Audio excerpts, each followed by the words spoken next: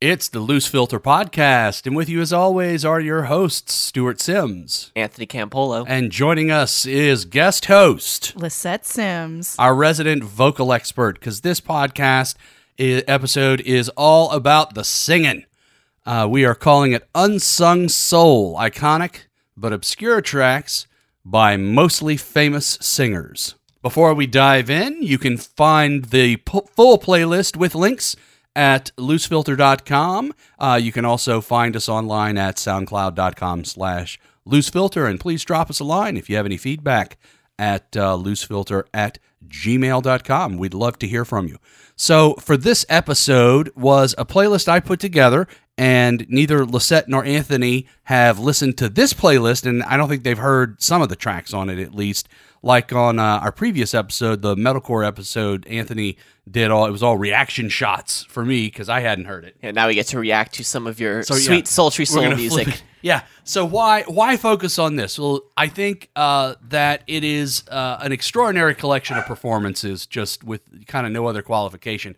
But as we've said many times on the podcast, American soul, and as it transitioned in the late 1960s, early 1970s into funk music, is an essentially influential and foundational musical style. Because it gets at a cross-section of American roots, like ethnomusicology, in terms of what was there before, we even had an industry of pop music. It takes that old gospel style that has been built up from hundreds of years of their musical tradition being turned into a type of pop style influenced by our recording techniques and everything that we have in that realm. I specifically think that it's one of the first styles that utilizes the intimacy of the microphone, that the microphone grants you the best. So for so long, singers had to project loud enough, and you can look back at like Billie Holiday and singers like that and start to look at singers who really try to get close and intimate with the microphone. Kind of like the crooner style. But I think soul singers understand that it doesn't have to be about singing to an audience. It's more about singing in an intimate or personal way. And they utilize the microphone recording technology in a way I don't think any singers before them had. Absolutely. It's about the performance of the singer more than the song itself. And of course, they inherited that directly from the previous couple of generations, the very earliest recorded singers, popular singers, our blues priestesses and blues as an evolved style, particularly commercially. But like you're saying, Lisette, using their voices, the unique character of the way they sing these songs is where a lot of the expressive power lies. Yeah, it grants them a kind of authenticity that I think people really respond to. And it's impossible to separate, even as a style, soul as a style, the song from the singer. The performance of is really the most important thing, and that's what we're foregrounding here. We'll also mention, as we go through this list, from 1964 to 1976 are the years that these 10 tracks cover. We'll hear it transmogrify, if you will, into early funk music, which is the stylistic evolution. And we did an episode a while back, if you look on the site, how blues evolved into funk. And we covered the whole kind of 60 to 70-year chunk. But this kind of dozen years or so is right in the white-hot period when soul went from its kind of gospel and blues, very direct blues roots, and became its own thing very distinctively, and then birthed what is, really our probably most influential parent style in terms of popular music, which is funk music. And lived through a period where all of the styles of music throughout the late 60s, early 70s really smashed into each other and influenced each other in all sorts of different ways because the culture was pushing them all together. So we've got on this playlist, most of the artists are pretty well known. If you're a fan of soul, I would expect you'll know maybe all or nearly all of these artists, but you may not know all of these recordings. If you are not a particular fan of this style, You will know a lot of the artists, but you probably won't know the recordings by them that we feature. So we hope there's something in here for everybody. And with no further ado, we'll dive right in with a recording from 1964. This is a song that another singer made more famous, but Aretha Franklin recorded in 1964, You'll Lose a Good Thing. Good thing, good thing, good thing, good thing, good thing, good thing, good thing. If you should lose me, oh yeah, you lose a good thing. If you should lose me. So you can hear that it's Motown, that sound. You've got between Aretha Franklin and the tenor sax player some call and response, echoing its or showing its blues roots, and you've got that late R&B rock and roll studio sound that's very prevalent. But Right in the pocket. right in the pocket. But her vocal delivery is so patient, kind of languorous and expressive in the way she just chews through. You know, I think that's why it's kind of down tempo from where you normally hear the tune too, that it really pops and does not sound like the R&B that it would be except for the vocal performance. If she just sang it differently, this could be like a Phil Spector track. And yeah, I think it's so close to being Motown, but I think her laying back on the beat vocally and the kind of space that the orchestration allows her it prevents it from being Motown, because I feel like Motown usually, even when it feels bluesy, it's driving. And soul music usually feels the opposite. It usually feels like it's sitting back on the beat. Yeah, that southern soul sound of more like the Muscle Shoals type, that's where it differs slightly from Motown, because it doesn't have that really upbeat, more poppy kind of sound. And that's where it gives a lot of space for the singers and creates this perfect atmosphere where all the instruments have their place, but they're just this perfect backdrop for a singer to paint a canvas of everything they can do with their voice and how expressive they can make it. And I think there's also something really powerful about using 6 beats instead of 4 beats. A lot of Motown, you're going to find a lot of 4-beat it's songs. less swung, yeah. Right, Uh-huh. yeah. Swinging it over 6 beats really, I think, adds that soul feel that feels familiar to us. Next, we have from 1964, a track that is somehow not very well known. This is probably one of my favorite songs of all time. Otis Redding, I've been loving you too long to stop now. If you know that recording, you're thinking, what are you talking about? Obscure, how do you, whatever. But Lisette, you and I were talking about this track a couple of weeks ago and got to wondering why it doesn't have more cultural visibility, right? Anthony, did you know this recording before we brought it up? Well, I did my homework and have always listened to all these soul albums, but that's just me being a student of music You're history. a deep cut person, learner. Yeah, deep but cut I think learner. with Otis Redding, he was an artist who at the time really broke through after having already like proved himself with his records, and didn't really attain a lot of fame until right at the end of his life, and then died young and attained a sort of immortality in that respect. But I think his body of work for sure hasn't really been delved into as deeply as it should be. Yeah, and Sitting on the Dock of the Bay, I think, is so well known that unfortunately, I think people don't necessarily go into some of his other stuff because they feel so comfortable with what they know by him. But frankly, this song to me is so good. Not only is the song itself so well written, but the performance is so incredible and so moving.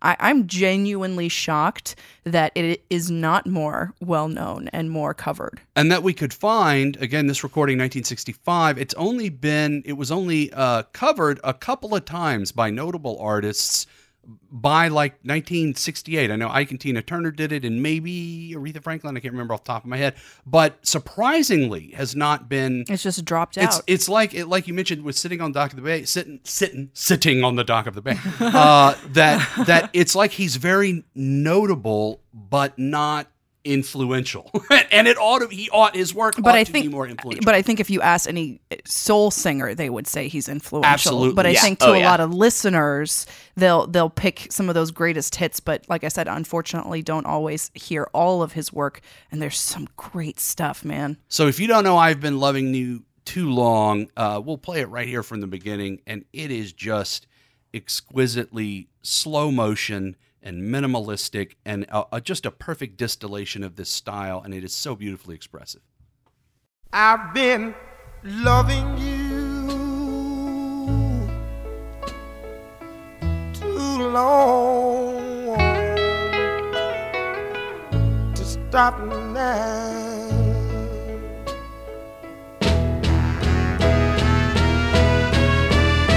You were tired and you want to be free. My love is growing stronger as you become a habit to me. Ooh, I'm loving you too long. I don't want to stop now. Oh. With you, my life.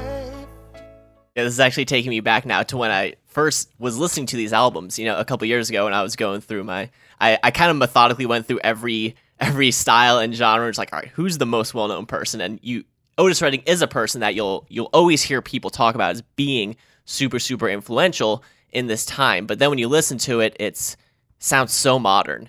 And really, there's certain music from this time it's ageless, and it's really incredible that they were able to capture it in its essence. Definitely. The way that he chews the vowels on that recording, and just the sound of the vowels as he sustains, and he just kind of morphs those just morphs the phonetic, the shape of the vowel so expressively. I mean, Because like the he words knows fall his out. instrument. He knows really well, and the way that he bends pitch, like on that slow motion pitch bend. And I feel like two of the things really notably that he does that as a singer, I'm really impressed by.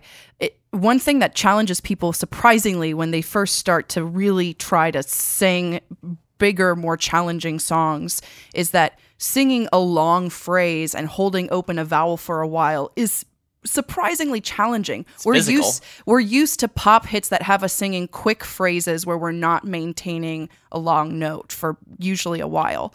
But his phrasing is the opposite of that. It is so stretched out, and he sits so comfortably in those long phrases. But then also something he does that I think is so wildly awesome is that when he does that iconic slide up, instead of staying in that heavy chest register, he creeps up into his head register, almost into a whisper. And right when you think it's going to land in that big kind of drop moment, he pulls you into this super hyper intimate space.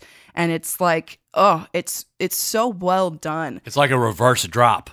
And I think I personally can't really recognize someone who has done it that well, quite like that. I mean, I would say maybe Ella Fitzgerald would be the only other singer I could think of that uses their voice so expressively up until this point. He really, I think, encouraged so many singers to start to think about their voice differently.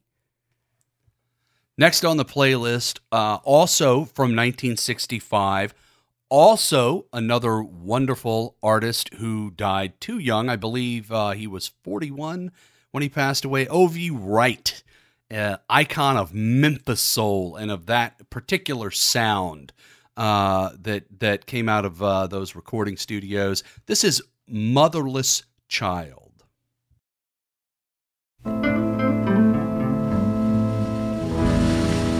Sometimes I feel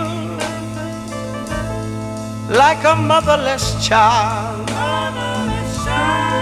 Sometimes I feel like a motherless child.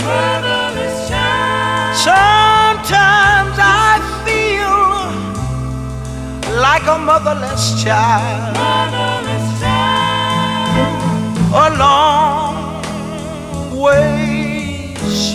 home. This world out here is lonely and cold. This recording to me really exemplifies how soul, one of its strong, immediate forebears, its parent styles, is gospel. It has that call and response with the vocals. That's really well done. It's like the singer in the choir type thing. The preacher in the choir, right? Yeah, preacher in the choir. Preacher in the choir. And he is singing in a way that is patient. It's slow like Otis Redding, but Otis Redding, to me, the expressive quality is more operatic. Ovi Wright is more, it's intimate. You're closer in. He's intimate. More dirge-like. Conversational. Yeah, and almost like he's a little bit preaching. It's like a moment in a sermon. Well, and I think something also noticeable about soul tracks is... it's a spiritual, but... that they usually contain material that is not necessarily heavy, but it's not going to be fluffy and light and frou-frou. I mean, it always carries some sort of depth to it, whether it's singing about something that person has personally experienced or trying to say everybody experiences stuff like this, or I know someone, like telling a story about someone who experienced something. It's usually not, I mean, there's love songs, but it's I don't know, it usually doesn't paint the happy, easy pictures of life. It usually paints some of the more intense moments of life. I think that's the blues folk influence, I think, is where Definitely. that comes through, the more like slice of life type thing, but in terms of the not necessarily like the darker parts of life, but the more serious parts of life. Yeah. And also every artist on this list, except for one who is African British, is African American. So has literal roots and experience themselves. I mean, we're talking about 1965. We're in the middle of the civil rights movement, So the struggle is real and lived for the folks. It's not just a cultural inheritance, unfortunately, at the time, and still. It's an authentic expression. It's an authentic expression of lived experience. Yeah. But also there can be joy. There can be joy in it, like our next track from 1966, Wilson Pickett. Well known, not an obscure this singer, one's definitely well known, yeah. but known for like Mustang Sally, right? Or Land of a Thousand Dances. This is 99 and 1/2 Won't Do. And my favorite thing about this is how it foregrounds kind of the dissonance in the harmonic progression in the chord choices. But this is a great track. Wilson Pickett, 1966, 99 and 1/2 Won't Do.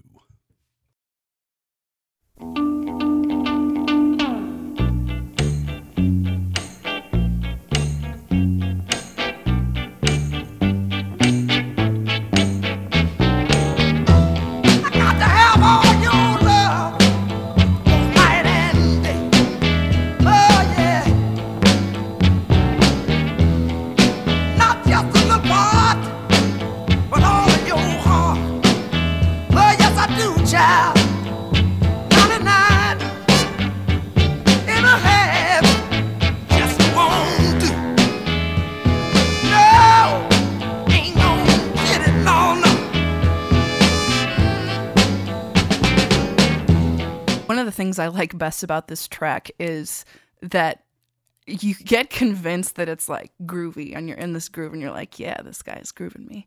And then when you listen to really the content of what he's singing, it's really vulnerable. I need you. I need all of you. Like 100%. I need it, girl. Like, I don't know. There's something about that to me is really special. Like, soul invites men that have these velvety, gorgeous voices to just lay their hearts bare, and nothing draws somebody in like someone just laying it out there. And I think all of the testifying, songs, right? Yeah. All of these songs so far are like that. You have to be willing to be raw and vulnerable to sing this stuff. Yeah, it pairs well with the bass line. It's like you said, it's got that swagger to it. So it almost kind of lulls you into that false sense. It gives them that swagger, and then they can actually, like, if you listen to them, they're being vulnerable. Exactly. So it's that nice little push and pull there. Yeah. This recording to me is the first where I hear what my ears, right, listening after the fact, hear funk start to want to emerge in the qualities of Because the the bass line sounds. is the most important part of the song. It's starting to shift over, exactly, and the harmonic choices are a little more, the added tones, not just sevens, but like nines, 11, like are making the chords more dissonant. Yeah, it's more modal. And they're Yeah. plucking out the dissonant intervals more too. So it's starting to sound, its sound world is starting to shift, I think, in that direction, which is interesting to me. 1969 is our next recording. We jump forward just a little bit, but we go south down to New Orleans, which is a musically important city throughout the 20th century for a variety of reasons. Also contributed a number of great soul artists and recordings, some notable producers and songwriters starting around this time, especially Alan Toussaint, who we'll hear from in just a couple of tracks more directly. But Betty Harris, strangely enough, I think, is not well known at all as far as I know. She's called kind of the lost queen of New Orleans soul. And to your point a second ago, Lisette, the track for the song, first of all, What Did I Do Wrong? Right? That's a vulnerable way to put it. That's clearly somebody who has been left or shut out in some way in a relationship by someone, and they're pleading, what did I do wrong? Can I fix it? Reflecting. Yeah. And or pleading, can I fix it? Can we get it back? But the vulnerability in the way she sings, but also to me the quality of her voice is just unique and really special. I'm surprised she's not better known. But tell me what y'all think. Betty Harris, 1969, soul jazz records out of New Orleans. What did I do wrong?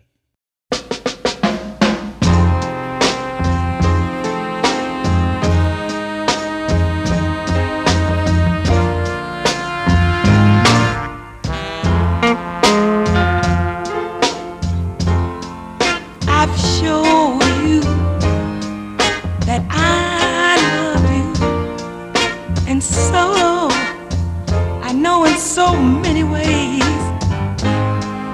I've showed you that I love you, baby, in so many ways. I went from riches to rags and some many, yeah. And I paid an awful lot of dues to get you. All I wanna know,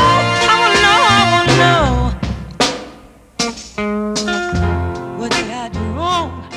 Yeah, that was awesome. I'm super into that. Yeah, me I've too. Never heard of her before, but that hits all my buttons. That was Yeah. awesome. Me too, man. She reminds me a little bit of Etta James, her voice style. But what I like about her a lot is how conversational her delivery is. She seems so comfortable just delivering each line like she's really truly expressing it to someone. It's so easy, I think, for a singer to get caught up in what is the pitch, what is the rhythm, how do I sing it perfectly, rather than focusing on what am I trying to communicate. And this delivery was all about that. How can I really make it feel like you're truly in this moment with me?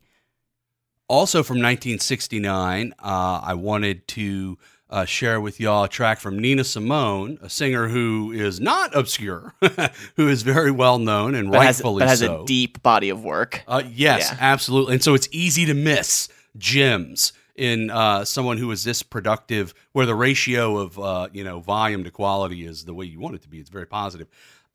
This is a song that in 1967 was an early hit for Barry Gibb and the Bee Gees.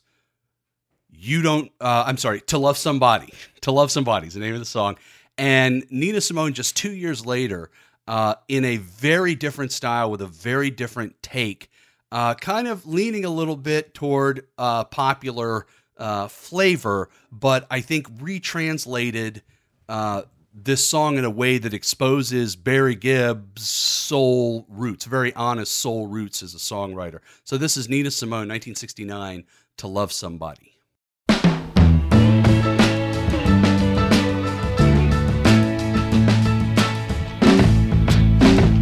There's a light,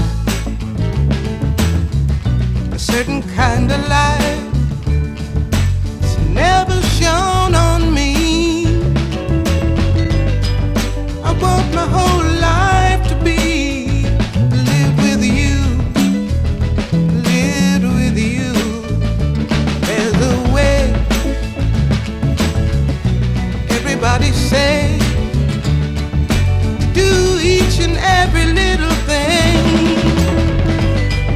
But what good does it bring if I ain't got you? If I ain't got you, ain't got you. Ain't got you. You don't know what it's like, baby. You don't know what it's like. Now it's a little bit of a cheat because that you could easily say that's more jazz, but it's the vocal delivery itself that for me made it onto this playlist. And I think there's something to be said about Nina Simone, what she can do to almost any song in terms of her special gifts. I think one of the things that she can do in particular is there's kind of this like androgynous nature to her voice that almost makes everything she sings sound so universal. Yeah, it's because she has such that contra-alto voice. It's almost like a male voice. Yeah, you can't really quite tell, but it doesn't really matter because it sounds so good and it just really draws you in. And I really like the universality of her sound, that it really seems to reach kind of everyone of any culture or background. 1970 is our next track, just a year later. This is Back to New Orleans. Lee Dorsey, semi-well-known soul singer, but not maybe as high profile. Again, like Betty Harris says, he ought to be.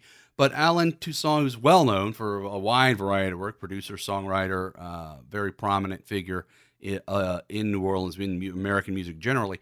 But as the story goes, rang up Lee Dorsey and said, hey, you need to come down to the studio. I want you to record some tracks. I've got a band for you, a backup band, and you're going to love this.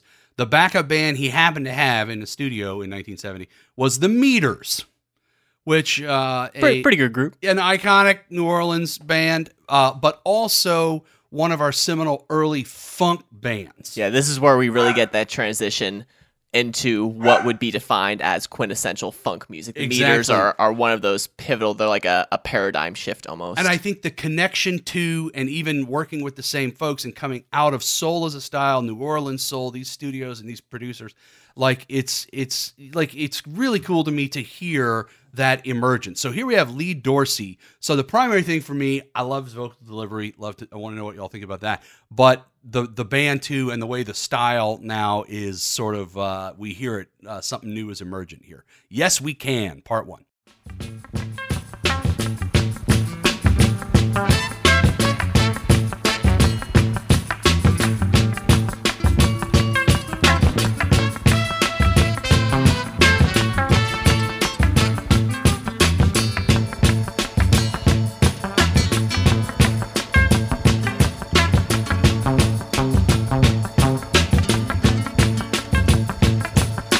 Now is the time for all good men to get together with one another, honor their problems and honor their quarrels, and try to live as brothers, and try to find peace within without stepping on one another, and do respect the women of the world. Just remember we all had mothers.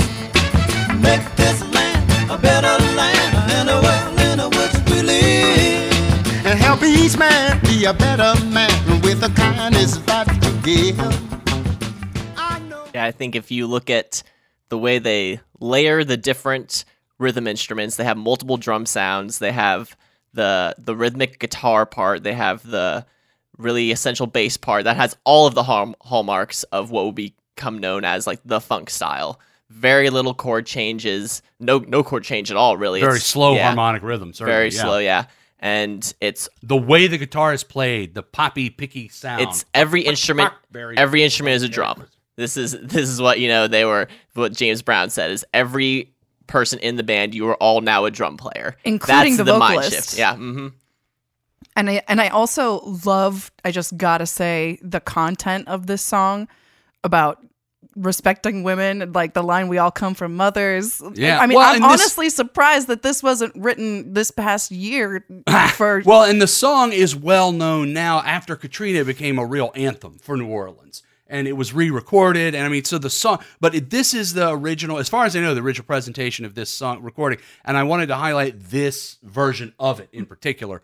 And the way he sings it, it's got that same quality you mentioned, Lisette, about Betty Harris, that's like conversational. It requires a kind of relaxation that doesn't come easily to people when they sing. Singing usually automatically creates tension. A lot of people have this concept that singing comes from the throat, and so it will bring in tons of tension into the neck and the shoulders, but really it's all about breath. It's all about using your core muscles and your breath and the space in your actual head to resonate that sound. And I think something that really the singer clearly has nailed down is how not to let that tension creep in and how to be very naturally expressive in a super chill state, which everybody responds to.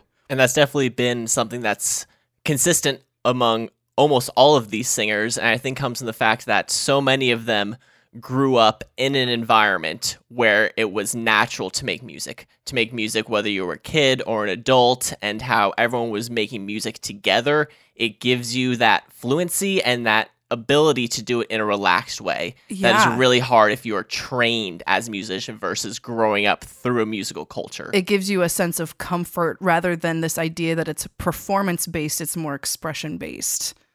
In 1972, I have a recording, Love and Happiness by Al Green. Al Green, well-known, obviously.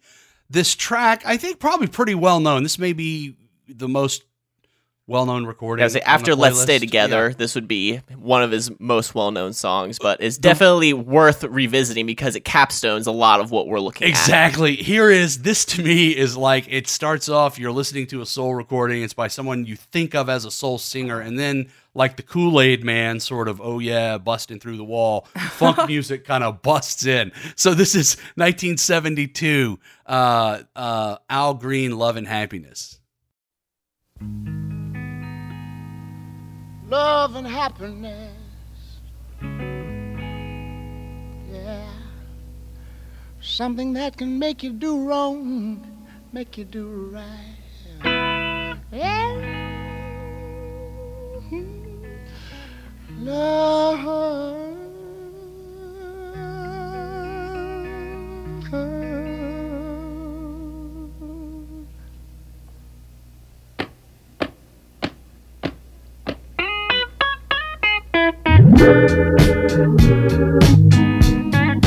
Love and happiness. But wait a minute, something's going wrong. Someone's on the phone, 3 o'clock in the morning, yeah, talking about how she can make it right, yeah. Kind of riding on that same point we were just talking about in the previous track, I really love how Al Green, it can just be so calm in his delivery. Hudson likes this track. He does. He's grooving on it. But it almost seems like he's singing it to himself. Like I'm imagining him just like sitting on a stool with his eyes closed, kind of just grooving and like in his own little world. I always invite my awesome band to back me up, though, in my backyard when I'm singing to myself, working stuff out, you know? You don't do that? But I love that this is so kind of just his jam. He's clearly just, I'm going to groove on this thing. It doesn't matter what else is going on around me. I'm in this moment. I'm making this music for me is kind of the vibe I get from it. Yeah, it's really an anachronism, but you can almost imagine him with just headphones on, like listening to it like by himself. Yeah. Yeah. And I love when the song really kicks in after the introduction, the Hammond organ sound comes in. In my brain, and I think a lot of people, it goes, that's funk. That is a funky sound. But of course, it's out of church. To me, in 1972, when you're hearing what these artists, to them, an electronic organ sound in particular is connected to church because African-American churches didn't have big, fancy mechanical pipe organs in them. They had affordable the B3. That's why the B3 was the thing. It was the thing. And so they took this instrument they heard in church and turned it into a secular, popular musical instrument, which I think is awesome too. But it's just another, a little bit of evidence of kind of the direct sort of path of where the style emerged of funk, out of soul. Two more to share with you. This next one, British artist Labi Siffre. We have shared this track on the podcast a couple of times before. I'm going to keep mentioning this recording until It's just so good, though. it's like canon, until it's just really well known. Was recorded and released on an album in 1975. It was not released as a single. So you had to get a copy of the album to get a hold of it. And when I first kind of got hip to this years and years ago, it actually is pretty difficult to track down. But then in 2006, because it had been sampled and used in a couple of recordings, one really prominent that we'll mention in a minute, but it was remastered and reissued in 2006 finally as a single, so you can get it fairly easily. But it's a track called I Got the ... And it's kind of an A-B form. It's kind of two tracks. And the second half of this song, this recording, is what is most often sampled. But for our playlist, it's the first half that I am fascinated with and fits what we've been talking about. So here is, we'll play a fairly long clip here to get you into, hearing him sing and the song proper. So this is 1975, I Got the Labi Siffre.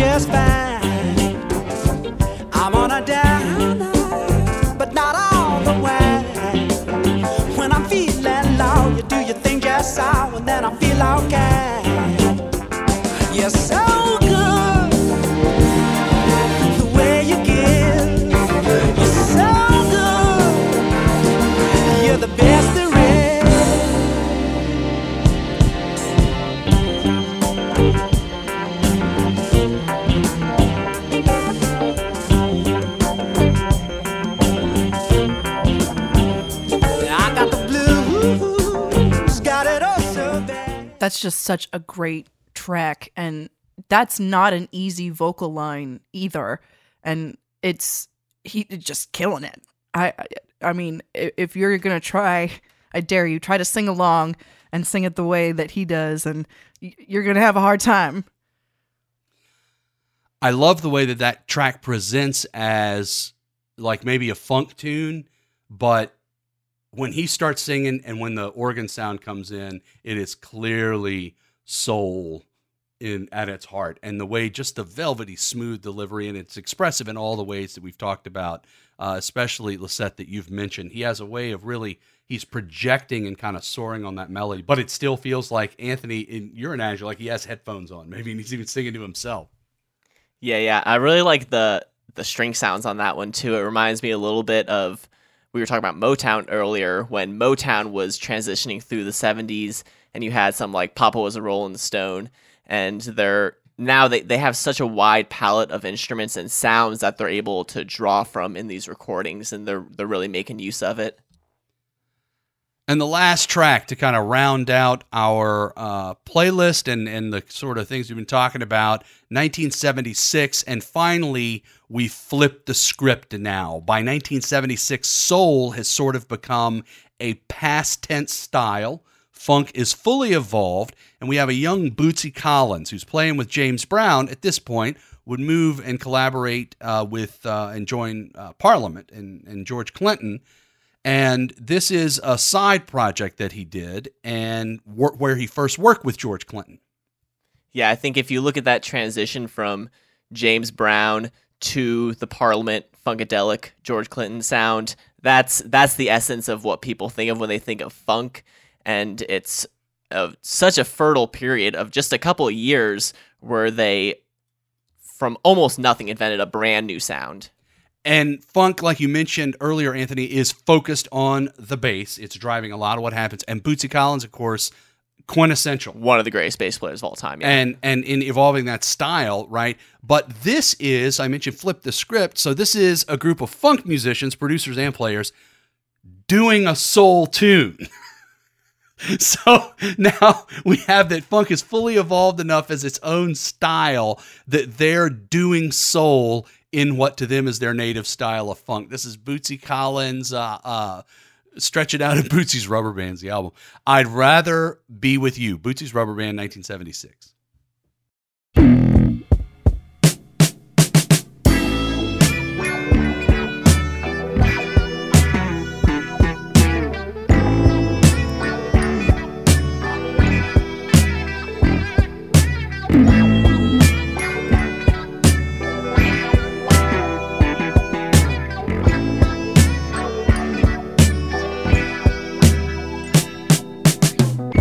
I'd rather be with you, yeah. Yeah, I'd rather be with you. I'd rather be with you, yeah. Yeah, I'd rather be with you. I'd rather be with you until I'm through. Oh, yes, I do. I'd rather be with you until that day will fly away. I just love that smiling face in the early sun. If I can't have you to myself, then life's no fun. I'd rather be with you. I would imagine anyone who has listened to Redbone by Childish Gambino just had a moment of, oh, he just rewrote that track and that's how he made Redbone, because every aspect of that, the sound, the feel, the instrumentation is straight out of that sound. And so if you're, listening to some of these modern artists who are taking a lot of cues from these bands, it's very instructional to be able to go back and hear specifically what they're listening to and what they're being influenced by. It's not just influence, they're directly copying and pasting some of these sounds. Mm-hmm. Yeah. And so what I love though is like the all the kind of elements of soul are there, but the sounds are so different, right? The organ's there, but it's not like a Hammond organ or a good church kind of gospel-y sound. It's like this weird funky space sound, and it's the synths are in there now, early synths. Because they still had that kind of element of lo-fi. It was like a lo-fi, hi-fi mix because they were getting into really high-quality studios and using these old-timey kind of tools almost and melding the two of them together. All right, that's what we got on this playlist. Like I said, check out loosefilter.com for the actual playlist with links, or you can grab us on SoundCloud or iTunes or Stitcher or wherever quality podcasts are available through RSS subscription. Thanks to our guest host, Lisette Sims, for joining us. Thanks for having me, guys. It was great. And always, your expertise adds so much when we talk about any recordings with this angle. And next week, we have for you contemporary American protest songs, I think. Yeah. We're going to jump to the present day. Hope you enjoy that. As always, thanks for listening.